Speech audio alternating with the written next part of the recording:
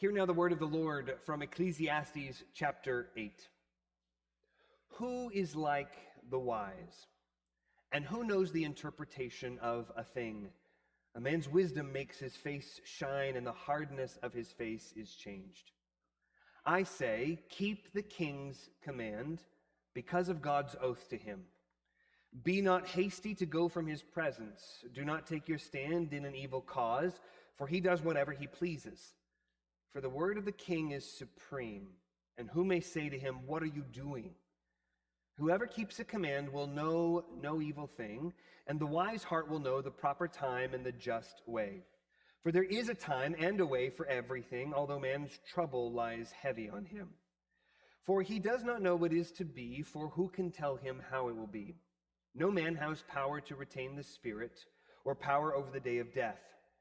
There is no discharge from war, nor will wickedness deliver those who are given to it. All this I observed while applying my heart to all that is done under the sun, when man had power over man to his hurt.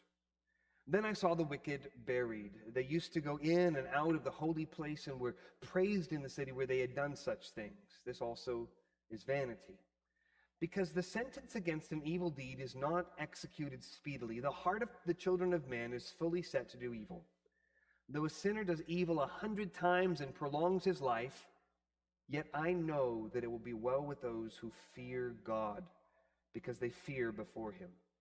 But it will not be well with the wicked, neither will he prolong his days like a shadow, because he does not fear before God. There is a vanity that takes place on earth, that there are righteous people to whom it happens according to the deeds of the wicked, and there are wicked people to whom it happens according to the deeds of the righteous. I said that this also is vanity. And I commend joy, for man has nothing better under the sun but to eat and drink and be joyful, for this will go with him in his toil through the days of his life that God has given him under the sun.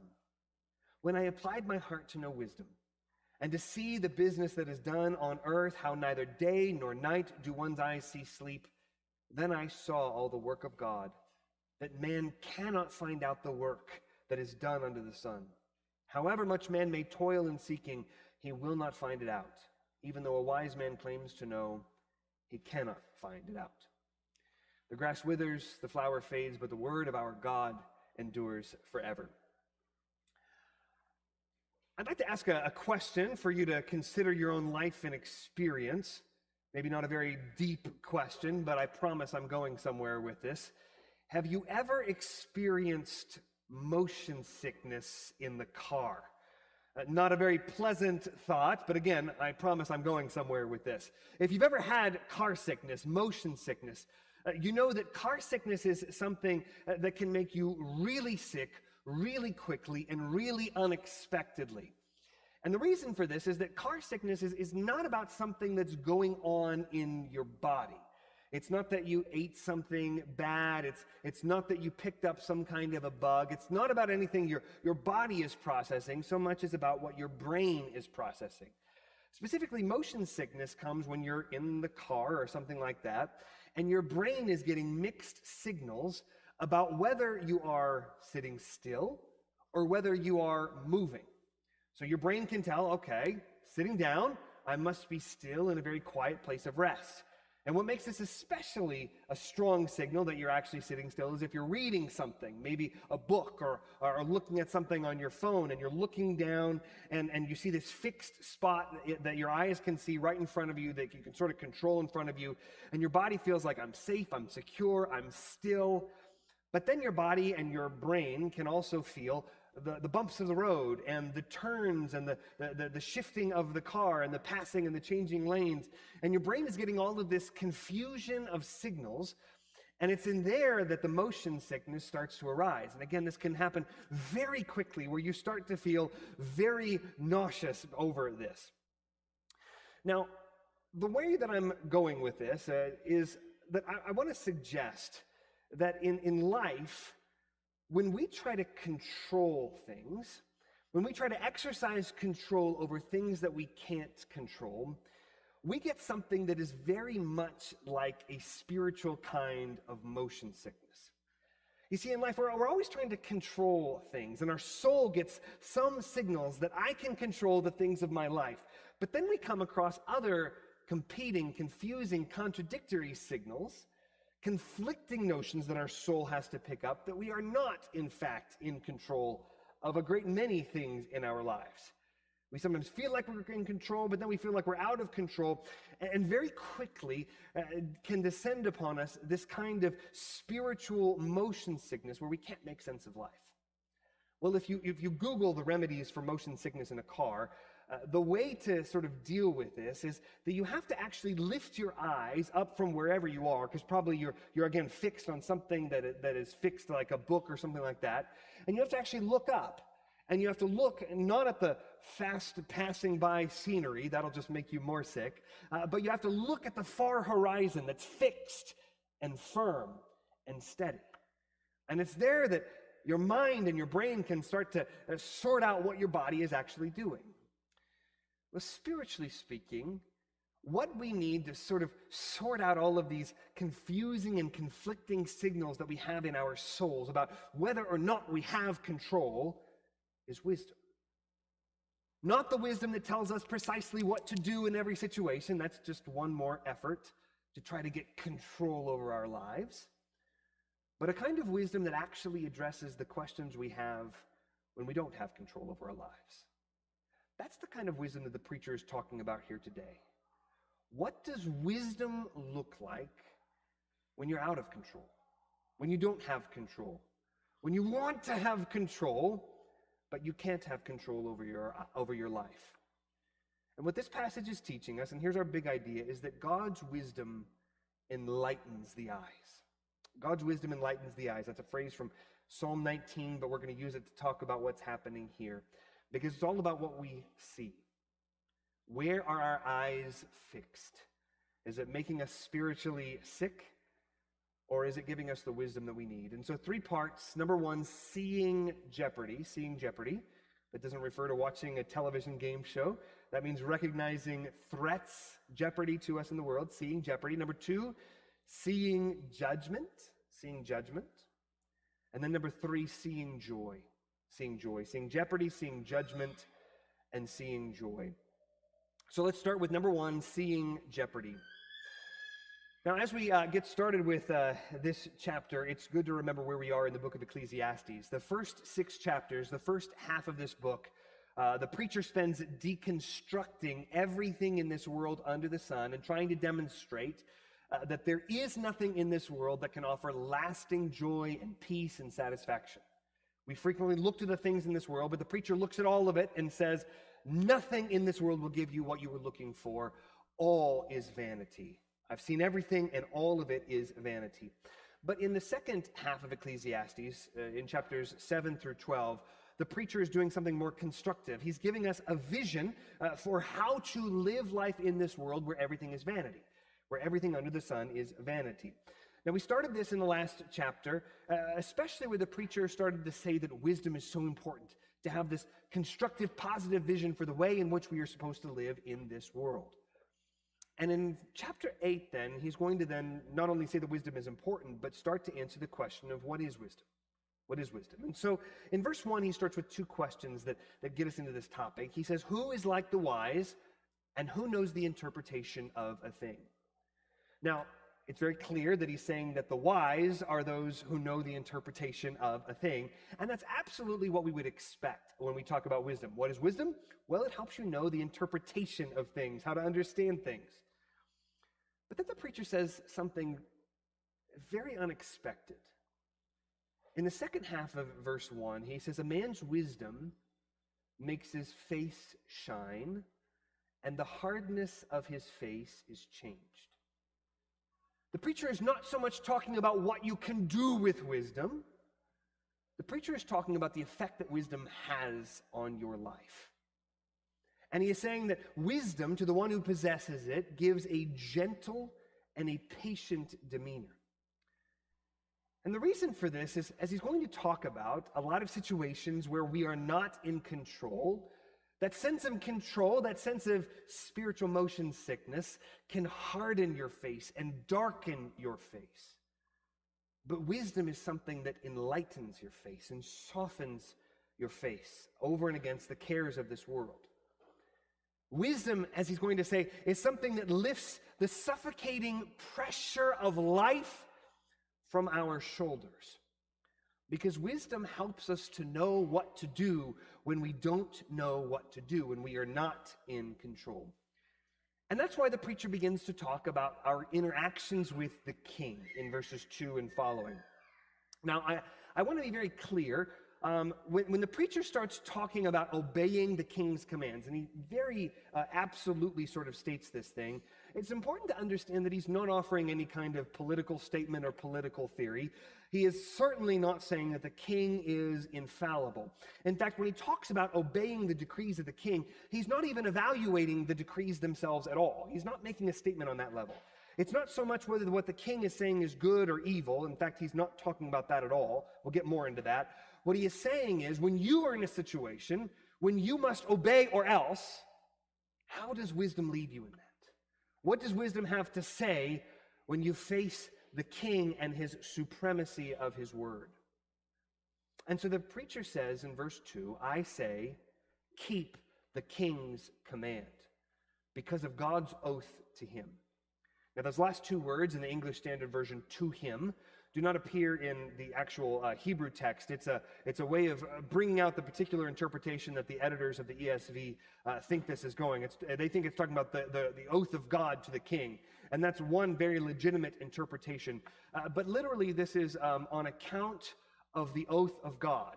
And so other commentators think this could refer to actually your oath that you have sworn of obedience to the king. You've sworn this oath to God to obey the king. Whether it's God's oath to the king or whether it's your oath to God about obeying the king, the command is very clear. Keep the king's command. Now, instantly, whenever we raise this kind of a statement, this kind of an idea, the question immediately arises, but what if the king would lead us into evil? Are we supposed to follow the king if he commands evil? Now, once again, I'm trying to make the point in the strongest terms I can. That's not what the preacher is talking about. He's not addressing that kind of a question. He's not at all talking about whether the command of the king is good or evil and what to do with it in either sense. Not talking about that at all. He is saying, what happens when you are not in control? And so he's making a point, not that we should follow the king into evil. I'll show you several ways in which that's the opposite of the point he's making. But he's making a bigger point that understand the jeopardy that you face in the face of the king. And so what he's saying is, wisdom is teaching you essentially to pick your battles, to be wise about the one you are opposing, and to pick your battles in this situation. So let me show you what's happening here as we work through this passage. Verse 3, be not hasty to go from his presence. Either this means show the king the proper respect in the way that you enter and exit his presence, or some commentators suggest this might mean something like, make sure you understand exactly what he has commanded you to do before you hastily leave his presence to try to go do it. But then he says this, do not take your stand in an evil cause, for he does whatever he pleases. Now, this is the first of many indicators that the preacher absolutely does not want us to follow blindly into evil. He's trying to help us avoid going into evil. But notice what he's saying. In the context, the standing in an evil cause refers to opposing the will of the king.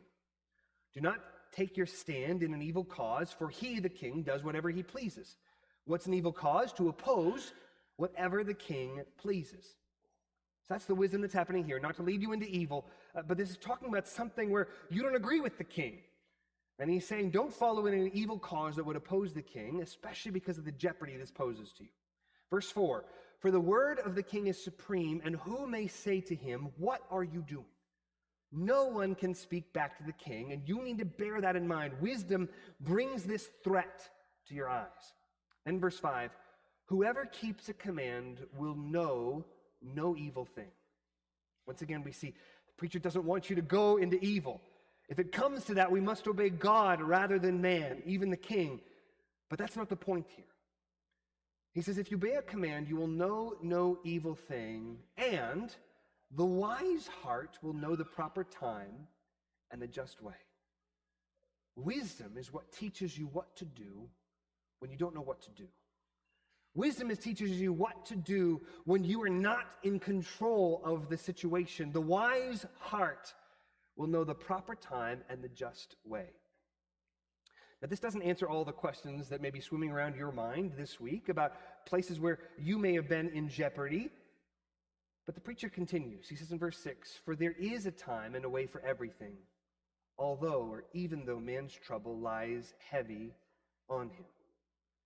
He says this is a common experience, that our trouble lies heavy on us, and this can darken and harden our faces.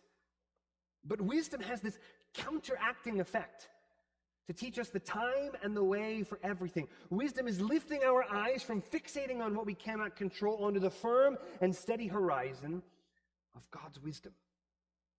Verse 7, "For he does not know what is to be." This is just men in general, people in general. "Does not know what is to be, for who can tell him how it will be?" Part of the difficulty in all of these decisions, of course, is we don't know how the course of things will turn out, what the consequences for our decisions will be. Verse 8, "No man has power to retain the spirit or power of the day of death. There is no discharge from war, nor will wickedness deliver those who are given to it." Now here's where we get at this idea of being out of control. The preachers move from just, I don't know what to say in the face of a king whose decision I disagree with, to all the areas of life that we don't control. You cannot retain the spirit. You cannot prolong the days of your life. You have no power over the day of your death, say to postpone it later. There is no discharge from war. If you have been drafted and sent by the king into war, there's no way for you to excuse yourself out of that. That's out of your control. And then he says this, "Nor will wickedness deliver those who are given to it." Once again, the preacher does not say that you should go into evil or wickedness, if that's the command of the king. That's not the question that's in view. He's talking about those who, surveying their out-of-controlness, decide, I am going to take things into my own hands and do what it takes to get my way. And the preacher says wickedness will not deliver those who are given to it. Now, he'll have more to say about that in a moment. But then in verse 9, he says, "All this I observed," or I saw, literally, "while applying my heart to all that is done under the sun, when man had power over man to his hurt." Wisdom enlightens the eyes, first of all, to see the threats and the jeopardy that you really face. It's not saying not to be bold or courageous in the face of true evil. Again, the preacher wants us to avoid evil. What the preacher is saying is understand your position. Understand the jeopardy you face. Know this and pick the battles that you need to pick. So the preacher is saying all of this, and he's understanding that we are in something like spiritual motion sickness, as our heads are swimming in these kinds of decisions all the time. Consider all the disorienting, conflicting factors that we face. Sometimes we don't agree with the things that the powers above us decree, but we're not in control. Very often, always, we don't know the consequences or the outcome of what will happen if we take path A or path B. And furthermore, the king or someone else has real power over us to our hurt. How should we live in such a difficult situation? Well, what the preacher is teaching us against is this insistence upon controlling our lives, about keeping our eyes fixated on the things that we cannot fix. It's that disorienting confusion of I'm trying to see and fix what is right in front of me, but all around me, my soul can fear all of the swirlings and the motion that's causing this spiritual motion sickness. It will darken and harden your face. It will make you spiritually car sick. You need to let go of your control and lift your eyes to wisdom, the preacher is saying. Because wisdom will enlighten and soften your face. Wisdom will lift the suffocating burdens of your life off of your shoulders. Wisdom will chart for you the proper time and the just way in the middle of your spiraling, diminishing sense of control. That's the first thing wisdom does, is to give us eyes to see these threats, the jeopardy all around us, especially for those who have power over us to harm us. But wisdom doesn't just leave us there. It doesn't just say, oh, I'm sure you'll figure it out. Wisdom actually gives us a very concrete thing to do in the midst of these confusions. Wisdom does not seek the way of the world, that is, to fight evil with more evil. the two wrongs make a right philosophy. What the preacher commends here is, again, the fear of God. We looked at this last week, but it comes up again in this passage, the fear of God. And so this brings us to our second section, seeing judgment, in verses 10 through 13. The preacher in verse 10 lays out a scene where he is at a funeral, the funeral of a wicked man. And as he's listening to what's happening at this funeral, he's hearing everyone who's forgotten all about the wicked things that this wicked man have done, and they're praising this man. Have you ever been to a funeral like this? You know that this person was a terror. They were horrible to everyone they met, and yet every eulogy is about how this is the sweetest person to ever grace the face of the planet. That's a conflicting thing that can give you a spiritual sense of motion sickness. It reminds you but it reminds you that evil is a presence in this world, and the preacher says this also is vanity. And in verse 11, he says, you can actually draw a conclusion from this that would be incorrect. Because the sentence against an evil deed is not executed speedily, verse 11, the heart of the children of man is fully set to do evil. If I see that the wickedness of these men are forgotten, then why don't I pursue wickedness too? Why don't I do whatever it takes to get my way, to get that control back over my life, whatever it takes? But the preacher says, don't do that. Because if that's all you're seeing, then you're not seeing the full picture. Verse 12, though a sinner does evil 100 times and prolongs his life, yet I know that it will be well with those who fear God because they fear before him. One commentator points out how important it is that the preacher is constantly talking about what he sees. For verse 10, then I saw the wicked burial. Verse 9, all this I observed or I saw while applying my heart. The preacher's always talking about what he sees, and it'll come up a few more times in our chapter today. But here he shifts, and he doesn't talk about what he sees. He says the way to evaluate the seeming multiplication and improvement of the wicked in the world is not by what you can see, it's by what you know. Yet I know that it will be well with those who fear God because they fear before him. He knows that because of the fear of God, it will go well for those who fear before him. Now this brings us back to this biblical notion of the fear of the Lord. It's not something that we can see, the good benefits that it will bring, but it's something that we must know by faith. The fear of the Lord, as we talked about last week, has really two ideas. First of all, the fear of the Lord involves the acknowledgement of vulnerability, of helplessness, of hopelessness, of guilt before God that we truly have. It recognizes that we are undone before a holy, holy, holy God. That's the first part of the fear of the Lord. That's why it's called the fear of the Lord, because we should be terrified in the presence of God. And yet the fear of the Lord, nevertheless, anyway, means entrusting yourself to God's mercy and grace and his love. We don't do this just because. We do this on the basis of God's promises, that he will be merciful to those who look to him in faith. And so the fear of the Lord looks at both of those things. It recognizes that we are guilty sinners before God, and yet it approaches God with faith as little children would come to their fathers, with that kind of confidence. In a word, the fear of the Lord is faith. Faith is this fundamental difference between Christianity and the world. As Paul writes in 2 Corinthians 5, verse 7, we walk by faith and not by sight. Not by what we can see, because again, what we could see would tell us, why not go ahead and commit more evil? You'll get ahead in life. But faith knows that there's something else that we can't see, namely judgment. Look at verse 13.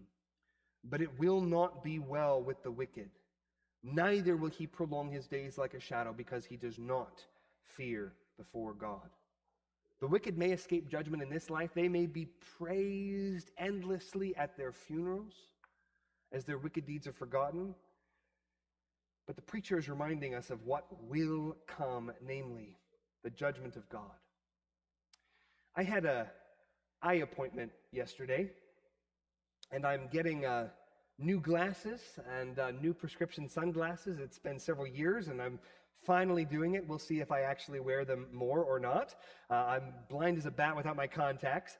So I need these, and I went in for this appointment, and as I was trying to get these, especially prescription sunglasses done so that I could drive with glasses on, I had to try a number of different tints.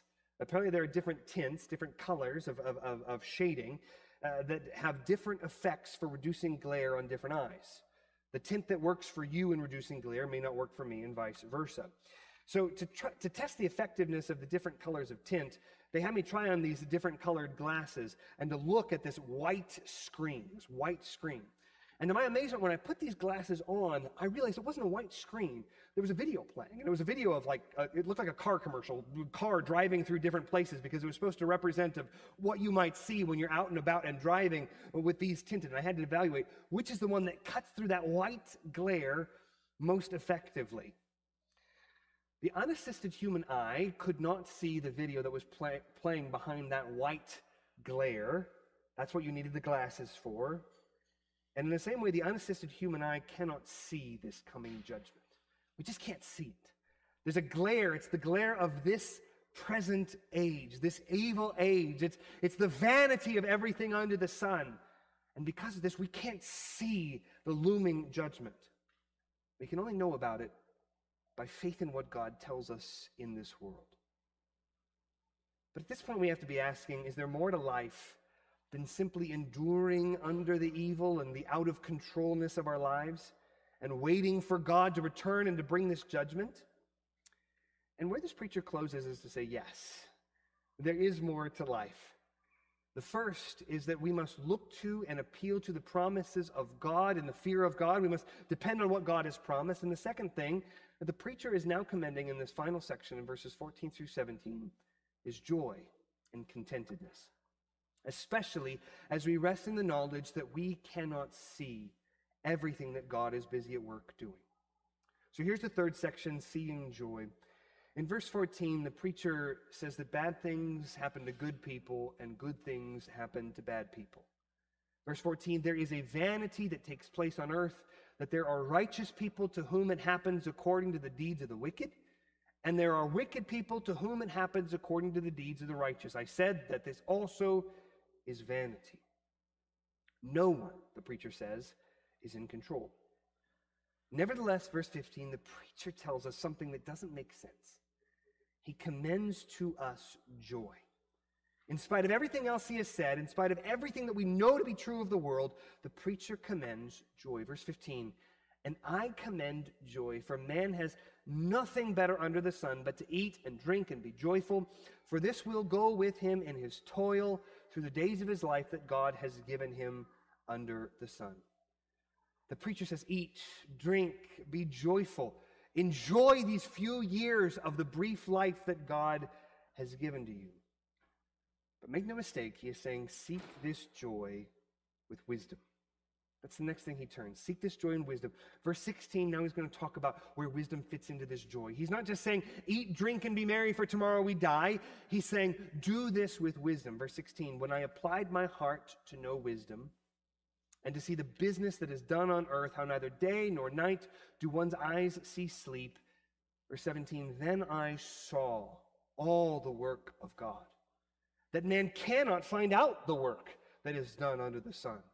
However much man may toil in seeking, he will not find it out. Even though a wise man claims to know, he cannot find it out. Wisdom helps us to enjoy life with a proper perspective of the good gifts that God is giving to us. We realize by wisdom that these gifts are good and truly to be enjoyed. Food and drink and companionship and fellowship and the various gifts that God gives us in the world. These are to be enjoyed, but we cannot make them ultimate. We won't make them ultimate if we are living according to the wisdom that reminds us that this is not all that there is. That even these gifts will fade away, especially in the eternal plan of God. The preacher says when he sees all the work of God, but then he turns around and says, but no one is able to see all of this work. The one who tells you that they can see is a liar, because there is no way for us to get our minds around all that God is doing in this world. And so again, it's that question, how do you live according to wisdom when you don't know what to do? How do you live when your life is out of control? And what the preacher is saying is that ultimately, wisdom will enlighten our faces and will soften our faces, because ultimately wisdom trains us to see what we can see, both the jeopardy, the threats that we face, and the opportunities of the gifts of God that we have for joy. Wisdom teaches us to see all of these things, but also to know the limitations of what we cannot see, to know what God is doing in this world, and to know what he will do one day when he comes to bring his final judgment. Wisdom leads us through the minefields of life, and wisdom also shows us the proper place to stop in this minefield and to set up a picnic to enjoy. We need to see both. We need to see both the opportunities and the threats. And wisdom opens our eyes to see the danger, not only of just blindly walking out into the world hoping for the best, but wisdom opens our eyes to see the danger more of resorting to wickedness. I am going to make this work by taking things into my own hands. Not by what we see in this world. We cannot live that way, but by what we see through faith of the impending doom for those who do not fear God. Wisdom then leads us to live every moment in utter dependence on the Lord. So how then do we apply this to our lives? Well, application is from 2 Corinthians 5:7, which I read earlier. Walk by faith, not by sight. God's wisdom enlightens the eyes. It teaches us to see. So walk by faith and not by sight. Often when people talk about faith, they pit faith against rationality and reason and right thinking. But in fact, the opposite is true. Rationality, true reason requires faith in something. The question is not whether we put our faith in something, but what we will put our faith in. Because no one can see everything for themselves. No one can firsthand explore everything. Everyone has to take something by faith. Again, it's not a matter of whether we take things by faith, it's what we put our faith in. And so the preacher then talks about two kinds of knowledge. Knowledge of what he has seen and knowledge of what he knows because of what God tells us in his word. And what he knows by faith through the word of God drastically changes the way that he interprets everything that he sees around him. Wisdom sharpens our eyes then to see what's wrong with the world, to see in clearer detail vanity, oppression, injustice, and the danger of crossing the king. The preacher's not living in some Disney fantasy land. He sees more problems with greater clarity because of his wisdom. But further, wisdom gives us eyes to see dangers that are beyond our experience in this world. Wisdom that we can't see, but that we need to know about. Namely, wisdom knows about the final judgment of God. How do we know this? Well, by faith in what God has told us in this world. I want to ask you, do you know that Jesus Christ is returning to judge the living and the dead? Do you know about the judgment that is to be revealed at the day of God? Do you know that it is a day of gloom and darkness for those who have not put their faith in the Lord, for those who do not fear after God? And do you fear the Lord for the devastations and the wrath that he will bring on the day of his coming? Wisdom enlightens the eyes to know what we cannot see on this side of that, to know by faith according to what God tells us in his word. But wisdom also enlightens our eyes. It gives us eyes to see and ears to hear and hearts to understand the goodness of the gospel of Jesus Christ who was crucified for us. Wisdom recognizes completely how deeply guilty we are. But wisdom nevertheless illuminates and lifts up our faces and softens our faces so that the cares of the world are not on our shoulders, because wisdom knows that God put them on the shoulders of his Son at the cross. Wisdom believes he died for me. He died for my sins. Do you believe this? Do you know this? Do you see this by faith? Has God opened your eyes to see Jesus Christ publicly portrayed before you as crucified through the preaching of his word? Are you trusting in him for your eternal salvation? But finally, in life, as we go through it, wisdom also gives us eyes to see these simple joys and pleasures that God has given us as gifts to enjoy. Hear now, these simple joys are vanity to anyone who does not have eternal security through faith in Jesus Christ. Don't think for a moment that you can live a good, happy, contented, fulfilling life if you are still at war with God. But for those who know Christ, whose sins are forgiven, you've been named co-heirs with Christ. And as the Bible tells us, all things are yours, whether Paul or Apollos or Cephas or the world or life or death or the present or the future, all are yours, and you are Christ's, and Christ is God's. The way of the world is to grasp for control over the aspects of life that are beyond our control. And maybe this morning, this way of living has left you miserable in spiritual motion sickness, where you want that control. But everything around you is telling that things are moving that you can't see, that you can't put your finger on, and that you don't have control over. The way of wisdom is not to teach you how to gain ultimately control over these things. Rather, the way of wisdom is to lift your eyes to Christ. Christ, through whom the Father created the world. Christ, who continues to uphold the universe by the word of his power. Christ, who loves you and gave his life up for you. Christ, who is coming on the clouds to judge the living and the dead. You are not in control, but Christ is. Will you trust in him? Let's pray. Heavenly Father, we pray that you would teach us to trust Christ according to the promises that he's given in his word and according to the warnings of judgment that are coming. Teach us to fear the Lord, knowing that the fear of the Lord is the beginning of wisdom. Give us wisdom, Father, to cut through the superficiality and the conflicting messages of this world to our soul. We pray this in Christ's name. Amen.